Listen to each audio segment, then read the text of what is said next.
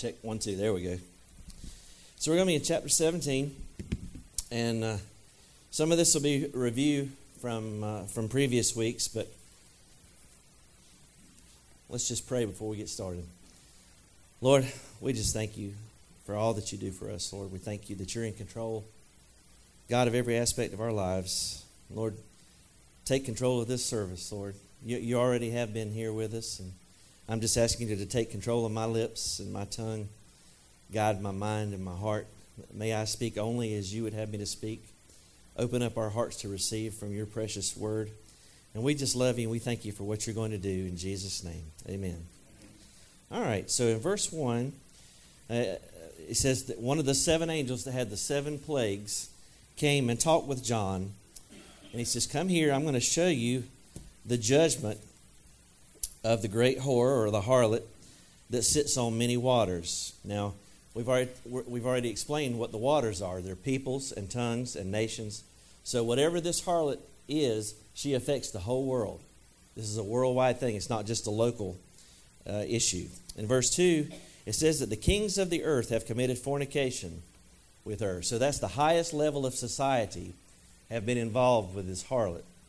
And throughout the centuries, we have seen empires empowered by Satan. And we can look in the history of the Bible, for instance. The Egyptians, Pharaoh had his magicians, his astrologers and sorcerers.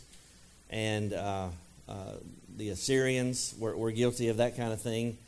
The Babylonians, Nebuchadnezzar had his astrologers. And the Persians had their astrologers. That's why Daniel ended up in the lion's den, because they were jealous of him. And the Greeks, and so on and so forth. So we see this at the highest levels of power, but also the inhabitants of the earth are drunk with fornication of the woman. So the woman is intoxicating everybody. Okay? She's making everybody drunk. And harlotry, as we've talked about, is a symbol or an idiom of false religion. Now we get to verse 3, and it says that this angel carried away John in the spirit into the wilderness. Now, Warren Wiersbe said this is the sad progression of humanity. It started out with a beautiful bride in a garden, and now there's a harlot in the wilderness. And it really is a tale of 2 cities, if you will, the tale of the New Jerusalem and Babylon. Understand that that's what's being contrasted here in these chapters. And Adam, you ran out the door last week, so be punished this week.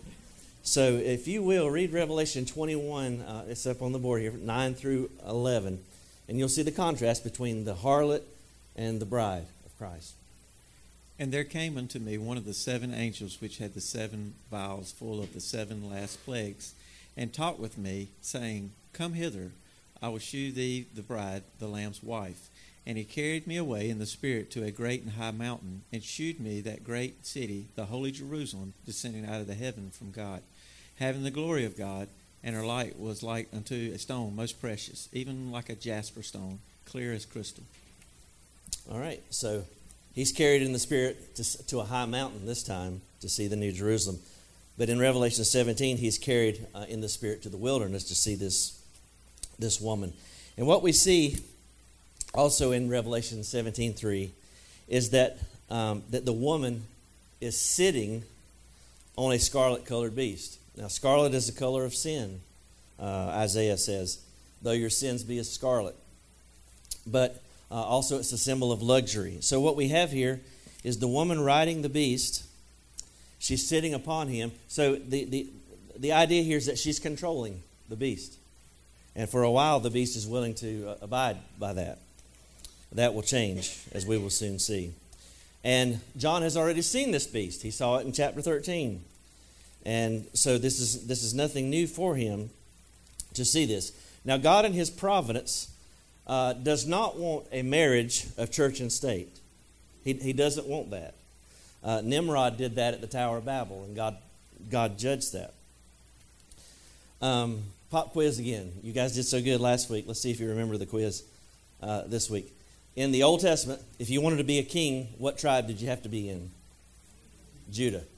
If you were going to be a priest, what tribe did you have to be from? Levi. So in the Old Testament, you could not be both a king and a priest. God separated those two for a reason. The exception to that is Melchizedek and Jesus Christ. And guess who else? There's one other exception. There's one other entity that's going to be a king and a priest. Does anybody know? Jesus, Melchizedek, and one other entity. I'll give you a clue. Look at your neighbor. That's us. We're kings and priests unto God. So that's a unique feature. Now, in the Old Testament, there's an interesting narrative in the book of Zechariah. And in Zechariah, I want you to, you don't have to turn there. I've got it up on the board. I'll let Adam read it to you. But in Zechariah, you see a picture. Now, this Joshua here is the high priest. It's not Joshua of Jericho. And Joshua and Zerubbabel is the governor. He's the king, if you will, under the Persian rule. And they're tasked with rebuilding the temple, the second temple. Okay? And so, if you will, Adam, would you read Zechariah 6:11 through 13? Then take silver and gold and make crowns and set them upon the head of Joshua the son of Josedek the high priest. And speak unto him, saying, Thus speaketh the Lord of hosts, saying, Behold the man whose name is the branch, and he shall grow up out of this place, and he shall build the temple of the Lord. Even he shall build the temple of the Lord, and he shall bear the glory, and shall sit and rule upon his throne. And he shall be a priest upon his throne, and the counsel of peace shall be between them both. Praise God. So there's coming a guy who's going to be a king and a priest, and his name is the branch. Anybody? Who's the branch? Jesus Christ. Very good. And they put it in all capital letters here to give us to help us out. But so this is going to be the true king and priest who's qualified to rule and reign. All right, in Revelation 17:4, we see that she is outwardly very beautiful, a lot of adornment, and but inside, full of wickedness. Now, I have made a point throughout this study that the church is not going to go through the tribulation, and I guess I need to qualify that, because the true church, the blood-bought, born-again church, is not going to go through the tribulation period. But there will be a church that goes through the tribulation period. And that church is the harlot church. Okay? And she is embodied in Revelation 2 by the church at Thyatira, or Thyatira, however you pronounce it. And Jesus had some stern words for this church. Adam, would you read that? Revelation 2, 20 through 22. Notwithstanding, I have a few things against thee, because thou sufferest the woman Jezebel, which calleth herself a prophetess, to teach and to seduce my servants to commit fornication, and to eat things sacrificed unto idols. And I gave her space to repent of her fornication, and she repented not. Behold, I will cast her into a bed, and them that commit adultery with her into a great tribulation, except they repent of their deeds. So where's Jezebel and her followers going? They're going into the tribulation period. The same imagery here of fornication and idolatry, synonymous with the harlot. Okay? So there's going to be a false church, if you will, but it's not going to be just made up of Catholicism and apostate Christianity. It's going to be an amalgamation of all the world religions. They're going to come together, and who knows what they'll call it, you know? But it'll be. They may even call it Babylon, Mystery Babylon, or something. I don't know. There's coming a false church that's going to go through the tribulation period, and that is going to be the ones who are responsible for killing the Christians, ironically enough. So we get back to Revelation 17:5, and we see that on her forehead was this a mystery written, a name written, mystery. And the King James printed that mystery in all caps, probably shouldn't have, but they did get it right by putting a comma there. So if you got a comma, it reminds me of that TV show that used to come on Sunday nights after football. Remember Murder, She Wrote? It was Murder, comma, She Wrote. And Pat Summerall he always made a big thing of it. He would do a big dramatic pause. Murder, She Wrote. And John Madden would start laughing. Anyway, you had to be there, I guess. Showing my age. So anyway, Babylon the Great. She's the mother of harlots. She's the progenitress. You know, this is where it all started. So you can't, a lot of people point to the Catholic Church and say, well, the Catholic Church is the harlot. Well, she's a daughter harlot. She's not the mother. For the mother, you got to go back to Genesis 10 and 11, where the world was of one speech, one language, in the plain of Shinar.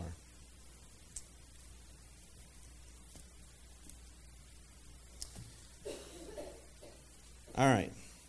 Now in verse 6, we see that the woman is drunk with the blood of the martyrs. Now remember, before she was making everybody else drunk. Remember? She's intoxicating the world, but now the woman is drunk. You know, the roles have been reversed, and what we find is that people who deceive others are deceived themselves. And you've heard the old adage probably, hurting people hurt people. And so here she is, she's intoxicated herself with the blood of the saints. What a horrible image there. That she's drunk with the blood of the martyrs of Jesus. So that tells us who's killing the Christians in the first half of the tribulation period. Go with me to Revelation 6. And we talked about this last week, so this is review. But in Revelation 6, the seals are being opened. And this is the first part of the tribulation. This is not the end. This is the first part. And when you get to the fifth seal, verses 9 through 11. Adam, would you read that? Revelation 6, 9 through 11.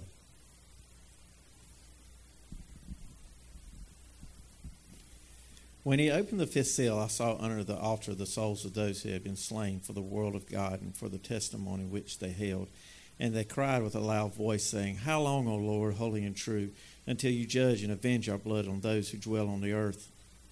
Then a white robe was given to each of them, and it was said to them that they should rest a little while longer until both of the number of their fellow servants and their brethren who would be killed as they were was completed. All right. So who's killing these people? Well, the answer is in chapter 17. That's what the angel's telling us. It's the harlot. She's the one that's drunk. She's intoxicated with the blood of the martyrs. And it says at the end of verse 6 that he said, I wondered with great, King James says admiration, should be like astonishment maybe. The Greek word is thaumazo. It means it was, he was astounded. You know, this disgusting image of a woman who's drunk with the blood of the saints. Now the angel says in verse 7, why did you thaumazo? Why did you marvel? I will tell you the mystery. And notice the mystery is of the woman and who? The beast. So it's not just about the woman, but it's about their relationship. Okay? The relationship between the woman and the beast. And notice something else. I just noticed this this week in my studies. It says, and of the beast that carries her. You see that? It's a symbiotic relationship. In the first part of the description, the woman is steering the beast, right? She's sitting on him. Kind of like the person who's on top of the horse is the one who's controlling the horse, presumably, in a good scenario, right? The one who's riding is, if you've never been in that scenario, you know, you can't appreciate that. But she's driving the horse, so to speak. But now it says that the beast is carrying her. Okay? So he's willing to put up with her as long as he is getting something out of it. But we'll see that he's going to change his attitude. The beast will.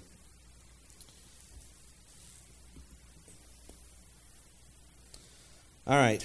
Now we get to the turning point. This is where we stopped off last week. It says, the beast that you saw was and is not, and shall ascend out of the bottomless pit. So he points to the fact that the Antichrist is going to be killed. He's going to suffer a fatal wound.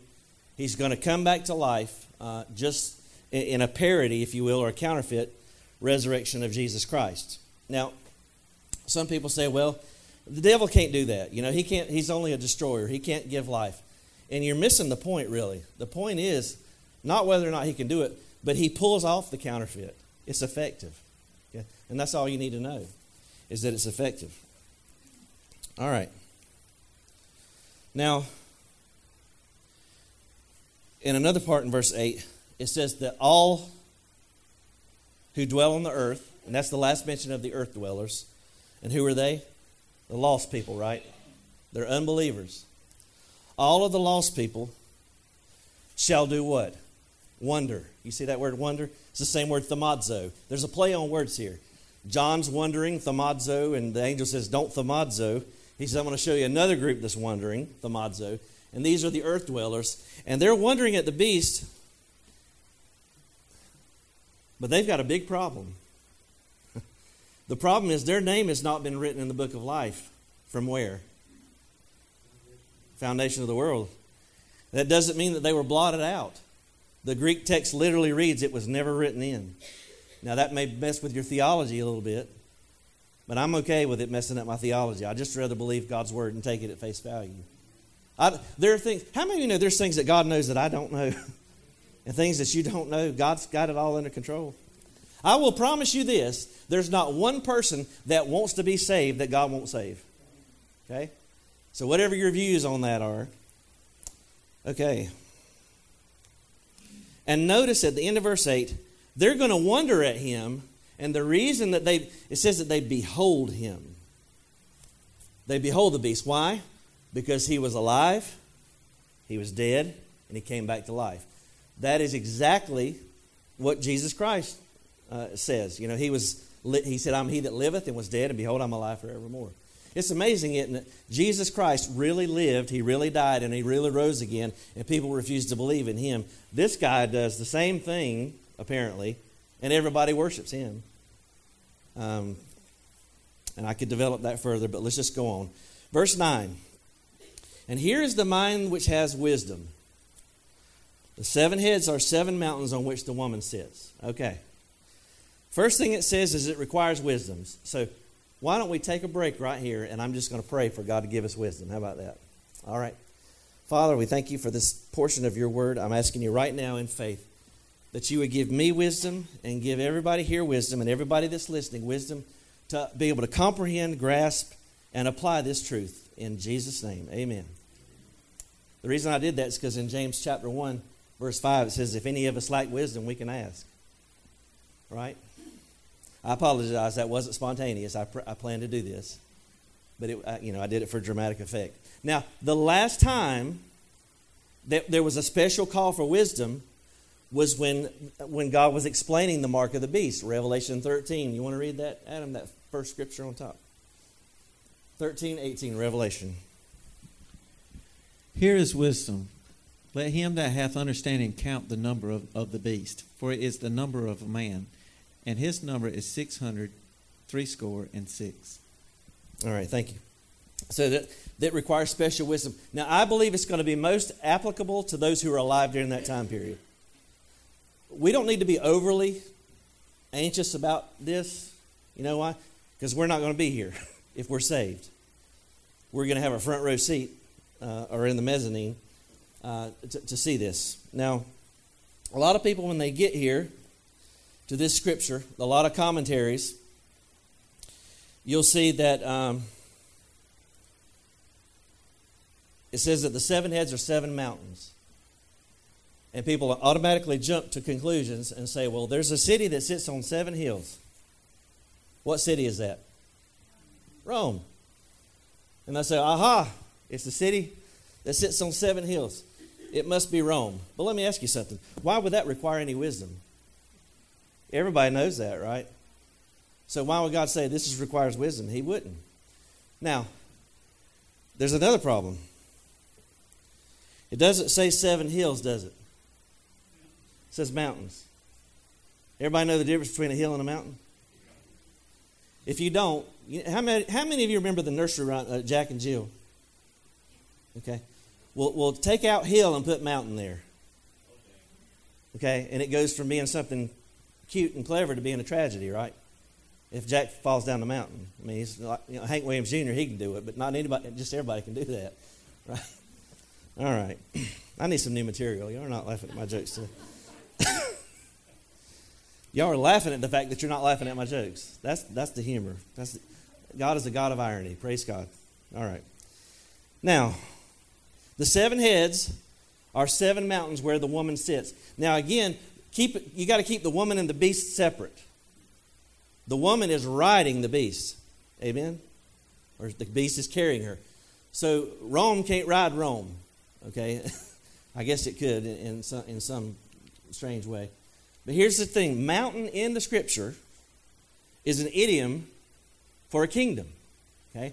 And I've given you two examples from the Old Testament, one from Jeremiah and one from Daniel. There are others, but for sake of time, I only gave you two. So Adam, you want to read those for us? Thank you. Behold, I am against thee, O destroying mountain, Babylon, saith the Lord, which destroyeth all the earth. And I will stretch out mine hand upon thee, and roll thee down from the rocks, and will make thee a burnt mountain. Then was the iron, the clay, the brass, the silver, and the gold broken to pieces together, and became like the shaft of the summer threshing floors. And the wind carried them away, that no place was found for them. And the stone that smote the image before it became a great mountain, and filled the whole earth. That stone, by the way, is the Lord Jesus Christ. And that's his kingdom. All right.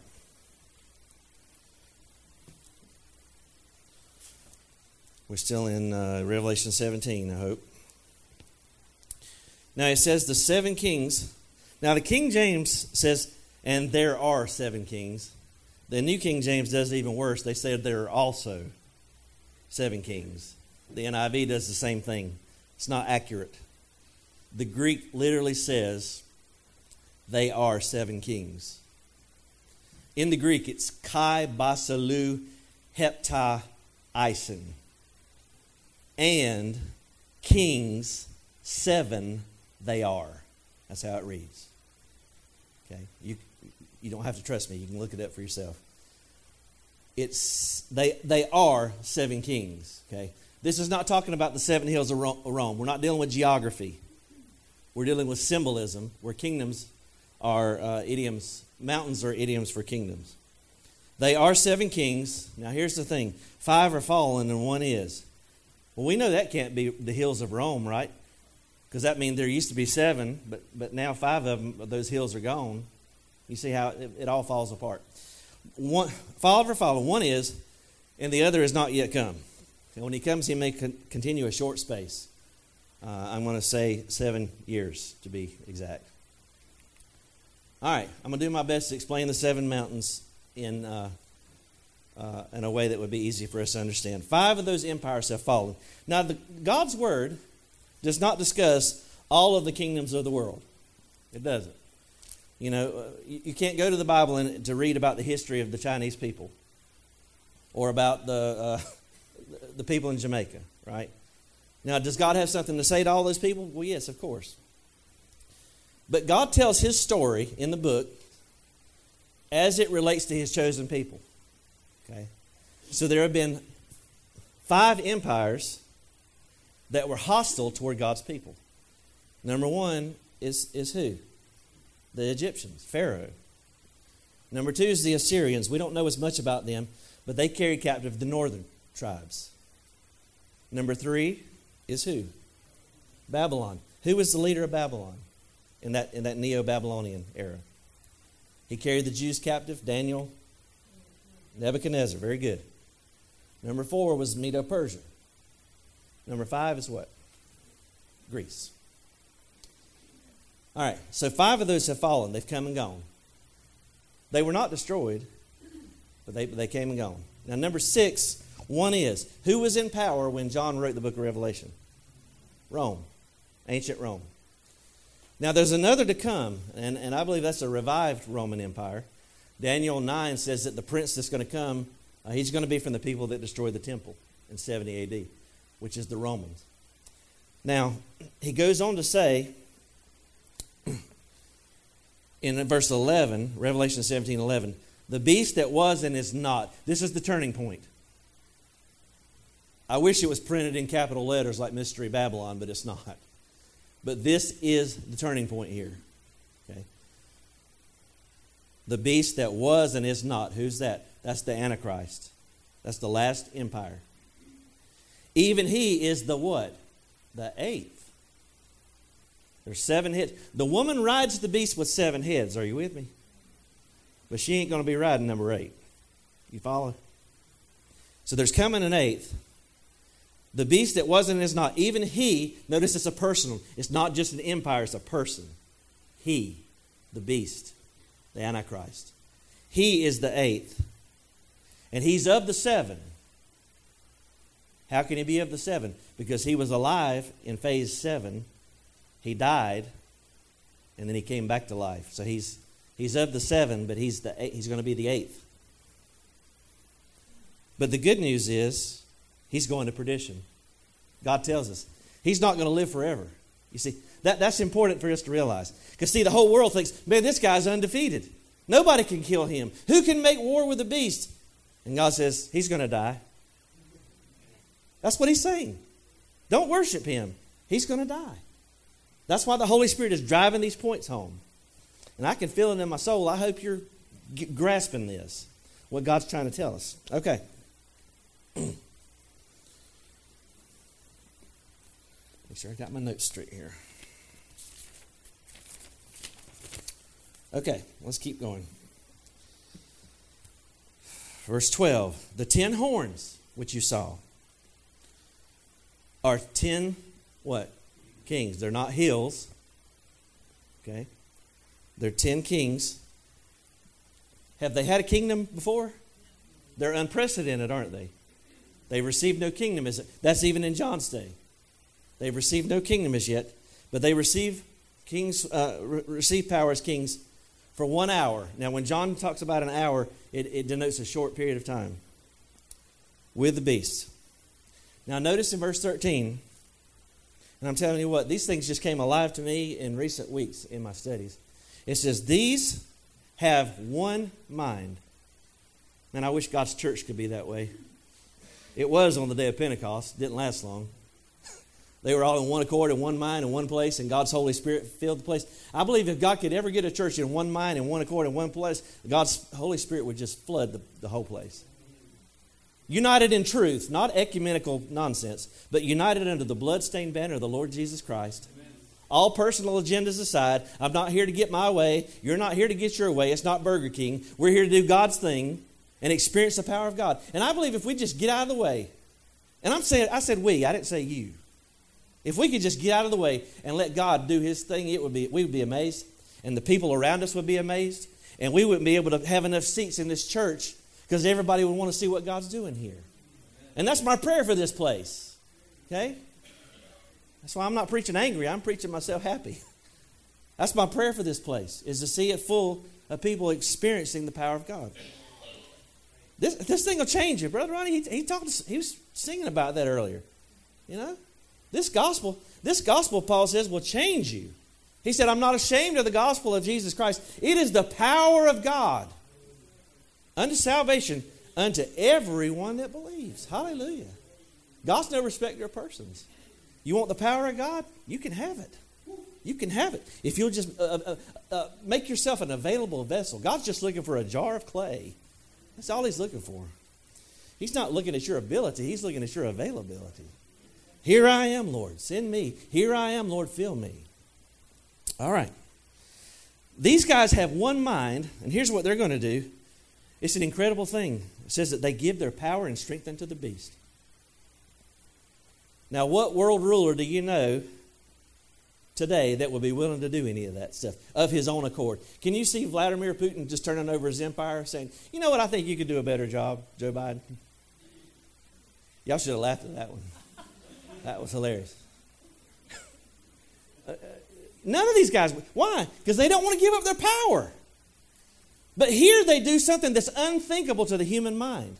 They have a kingdom. They're kings. But yet they cede their kingdom over to the beast. So they do the unthinkable.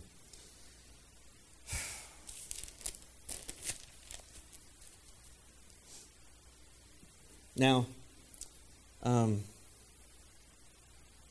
in order to discuss the 10 kings, I got to take you back to Daniel. But don't worry, we've only got a few slides here to go. Remember that statue? We just can't seem to get away from this guy, can we? Nebuchadnezzar has a dream in chapter 2 of Daniel. And the angel is going to, Daniel's going to explain the dream to Nebuchadnezzar. Adam, if you could read Daniel 2. I've got 42 and 44. I left out 43 just for space and time. Could you read that for us? And as for the toes of the feet were part of iron and part of clay, so the kingdom shall be partly strong and partly broken. And in the days of these kings shall the God of heaven set up a kingdom which shall never be destroyed, and the kingdom shall not be left to other people, but it shall break into pieces and consume all these kingdoms, and it shall stand forever. All right, notice it says in the days of those kings. What kings? The 10 kings. The 10 toes. A lot of people forget about the 10 toes on the statue. The 10 toes represents the last empire. And when Jesus Christ comes, he's going to crush that empire. Now in chapter 7, Daniel has a dream. A night vision, he calls it. So, Adam, would you read Daniel 7, 24 through 26? And the 10 horns out of this kingdom are 10 kings that shall arise, and another shall rise after them, and he shall be diverse from the first, and he shall subdue the 3 kings. And he shall speak great words against the Most High, and shall wear out of the saints of the Most High, and think to change times and laws. And they shall be given into his hand until a time and times and the dividing of time. But the judgment shall sit, and they shall take away his dominion, to consume and destroy it until the end. All right, so he's going to be destroyed. Nebuchadnezzar saw 10 toes. Daniel sees 10 horns, but it's the same thing. It's the exact same thing, just different description. All right. Let's go back to Revelation 17, verse 14.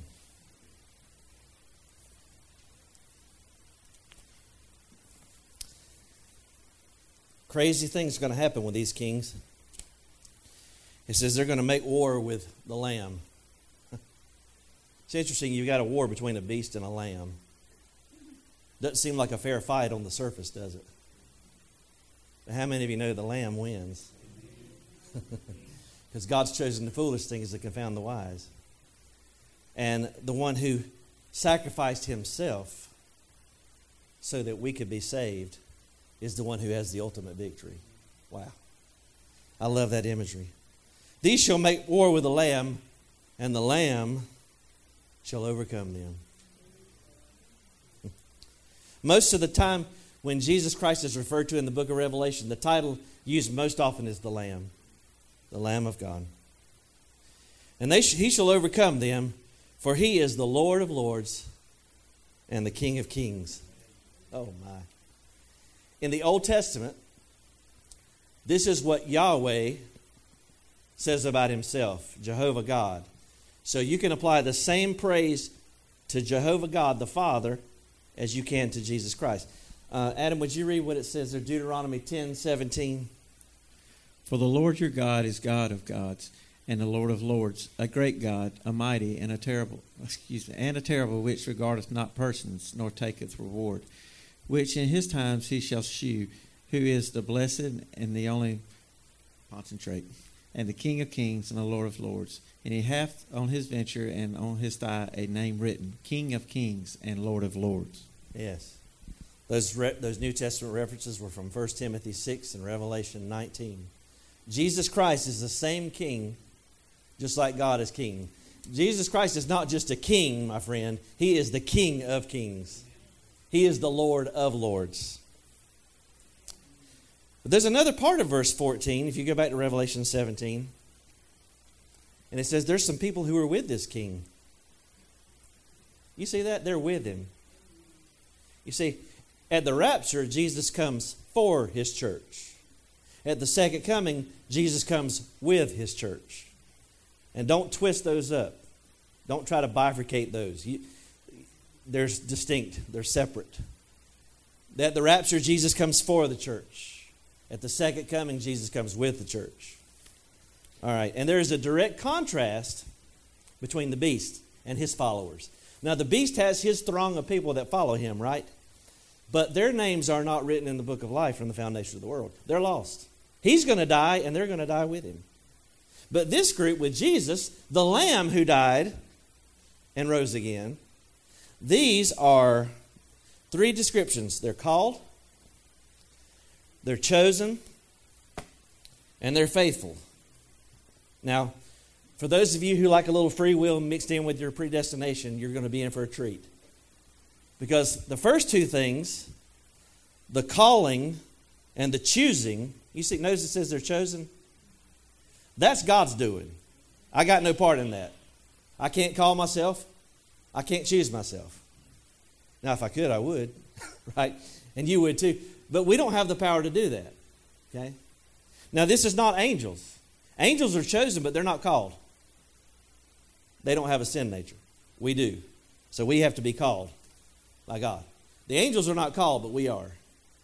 But here's where the free will comes in, if you want to use that word. I prefer human responsibility, but it says that they're not only chosen, they're not only called, but they're what? They're faithful. That means they believe. The Greek word is pistos.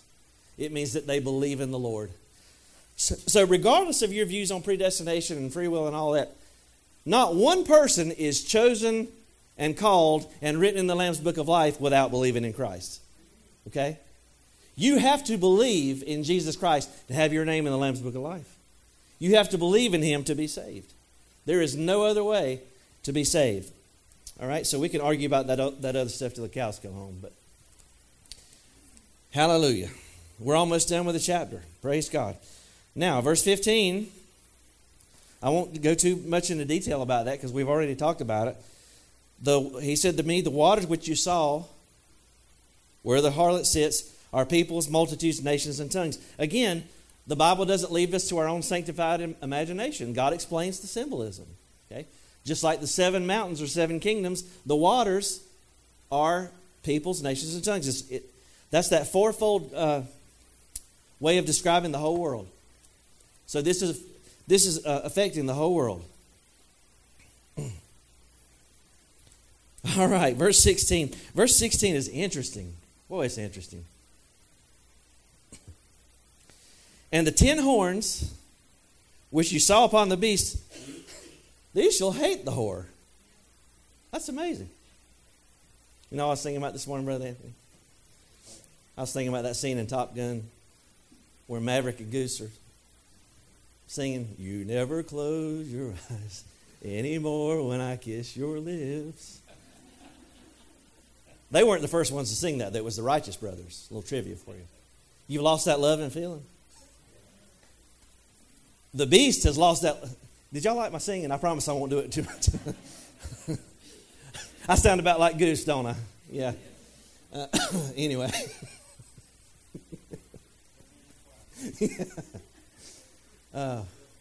I'll save it for the shower, okay? And for these brief moments that I can bless you in a special way. But these 10 horns, they've lost that love and feeling. And it says, they will hate the whore, and they'll make her desolate and naked. Remember, she's clothed with scarlet and gold and all these things. What's their motivation? They want what she's got. Apparently, she's a rich entity. But the Antichrist and his cohorts, they want all that wealth. The Antichrist wants all that worship. But these 10 kings, they want the wealth. They'll make her desolate and naked, and shall eat her flesh and burn her with fire. There's an absolute allusion to an Old Testament person here. Does anybody know who the allusion is to? It was a woman in the Old Testament. Say it louder. Somebody said it right. Jezebel. In 2 Kings chapter 9, verses 35 through 37. Would you read that, Adam? And they went to bury her, but they found no more of her than the skull and the feet and the palms of her hands. Wherefore they came again and told him, and he said, This is the word of the Lord, which he spake by the servant Elijah the Tishbite, saying, In the portion of Jezreel shall dogs eat the flesh of Jezebel, and the carcass of Jezebel shall be as dung upon the face of the field in the portion of Jezreel, so that they shall not say, This is Jezebel. So she's utterly destroyed. Same as the harlot here. All right. Back to Revelation 17. What in the world causes these 10 kings and the beast? Actually, if you've read the book of Daniel, you know the Antichrist kills 3 of those kings, but we won't get into all that this morning.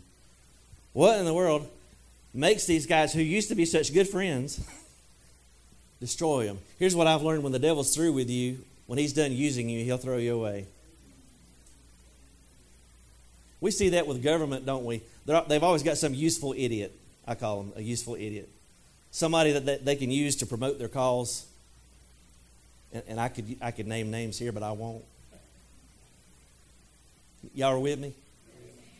When they want to promote some kind of an agenda, they'll find a useful idiot.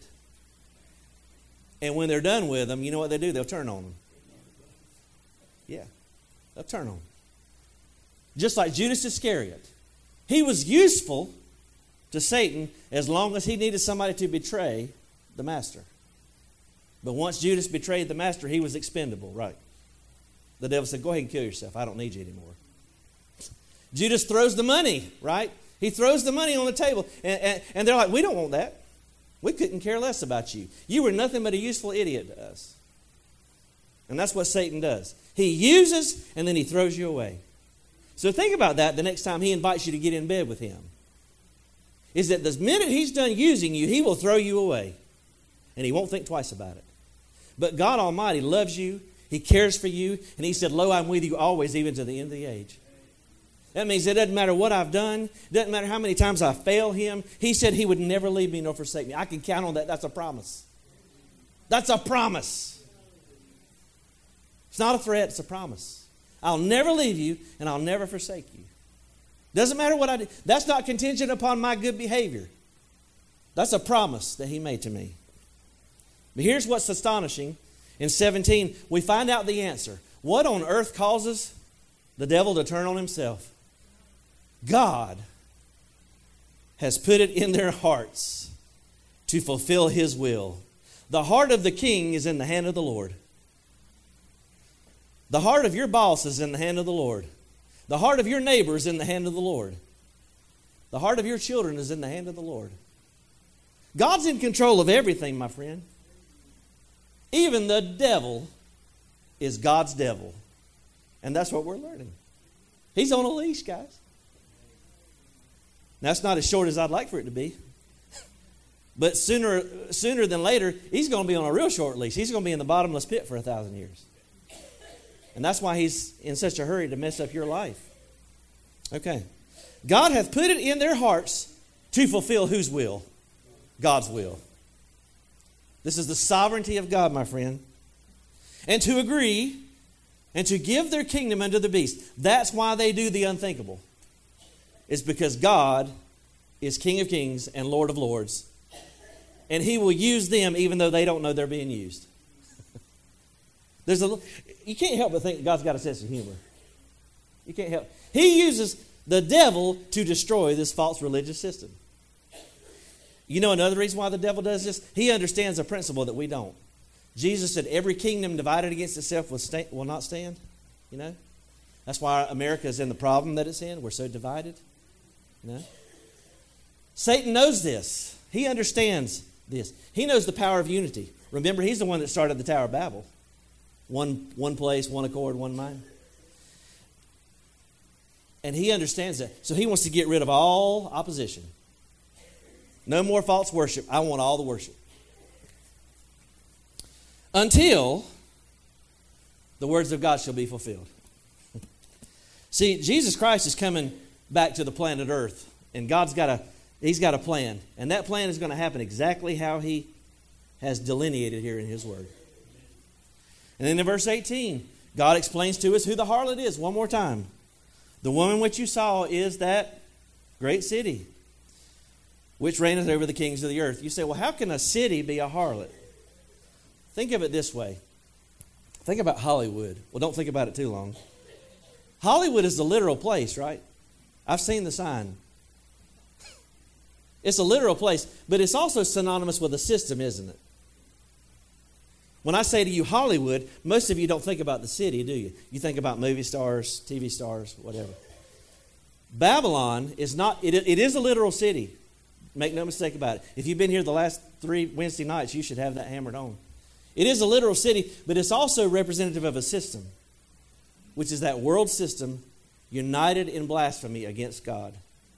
And guess what God's going to do to that system? He's going to utterly destroy every bit of it. You say, well, what about the beasts and the kings? They got away with it. Nope, keep reading. We'll talk about that in subsequent messages. But they're not getting by either.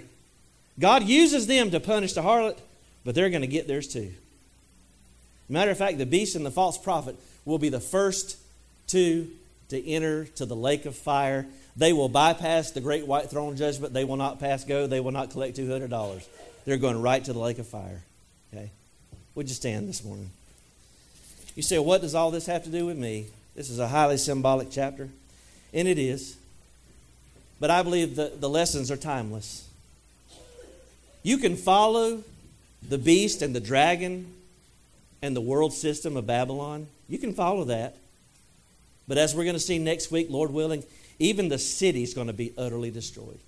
There will be nothing left of Babylon. The religious system has been destroyed here today. Next Sunday, the whole city collapses in a moment of time. If you don't know Jesus as your Lord and Savior, if you leave this world without Jesus Christ, you will have lost everything. Absolutely everything. Jesus said, what will a man profit? What will it profit a man if he gains the whole world and loses his soul? If you go into eternity without Christ, you have nothing but emptiness. Nothing but emptiness and torment. So you can be a citizen of Babylon and not have, you can have your name on the registry of Babylon, and when it's destroyed, you'll go with it. Or you can have your name written in the Lamb's Book of Life, and come what may, you can live or you can die, but for me to live is Christ and to die is gain. So if I die as a Christian, I haven't lost anything. I've gained everything. I've gained it all. You see, this harlot, she's arrayed with scarlet and gold. Well, guess what? In the New Jerusalem, they paved the streets with that stuff. That's what God thinks about that. He paves the streets with gold. You can walk those streets of gold one day. You can have your name written down in the Lamb's Book of Life. You can have joy unspeakable and full of glory. You can be forever changed in this moment today. This may be your last opportunity. None of us knows.